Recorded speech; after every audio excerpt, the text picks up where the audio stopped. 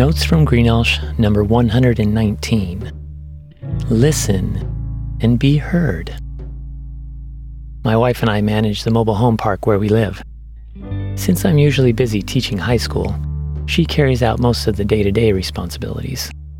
I just pitch in when needed. Last week, one of our tenants called to rant, complain, and make demands.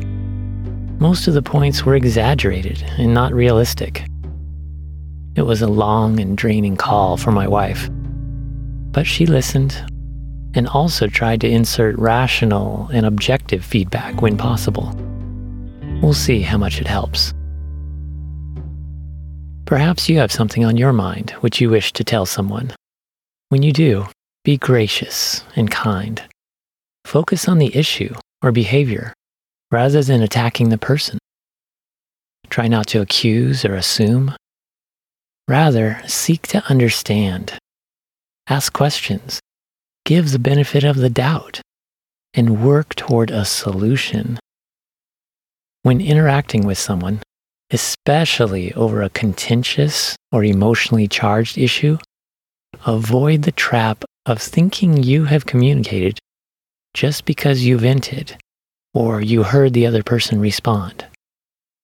To be effective, speak truthfully, calmly, and tactfully. Also, give supportive details. Then don't just hear the other person. Really listen. Hearing is a physical ability, but listening is a skill that seeks to understand and act. Here are some practical tips to actively listen to others. 1. Focus. Pay attention. Make eye contact. Ignore distractions. 2. Wait. Put your thoughts on hold. Defer judgment. Don't interrupt. 3. Respond. Show that you're listening by nodding, smiling, acknowledging. 4. Rephrase. Provide feedback on what was said by paraphrasing, summarizing, or asking questions. And finally, consider. Ask, what should I do with this information? The better you listen, the more likely you will be heard when it's your turn to speak.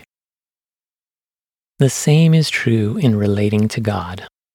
He loves you and has a plan for you. As you listen, trust, and obey Him, you experience the joyful benefits of His providence. In 2 Chronicles it says, "For the eyes of the Lord range throughout the earth to strengthen those whose hearts are fully committed to Him."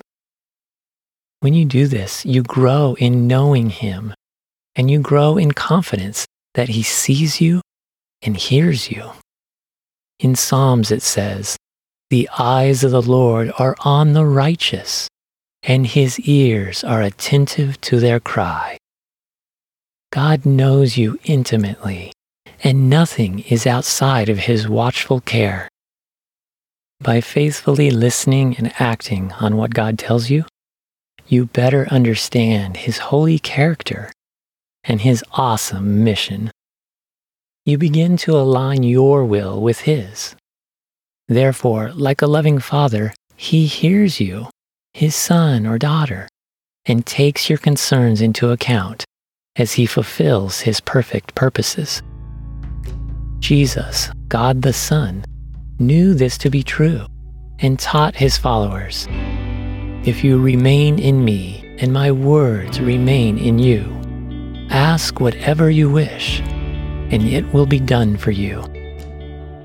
Likewise, the Bible says that prayers are powerful and effective for anyone who confesses their sin and is rightly related to God through Jesus. God may act in a different way or time than you expect, for His ways are better than your ways, but He always works toward your best interest. So listen, trust, and obey God. Then know that He hears you, He loves you, and He will take care of you.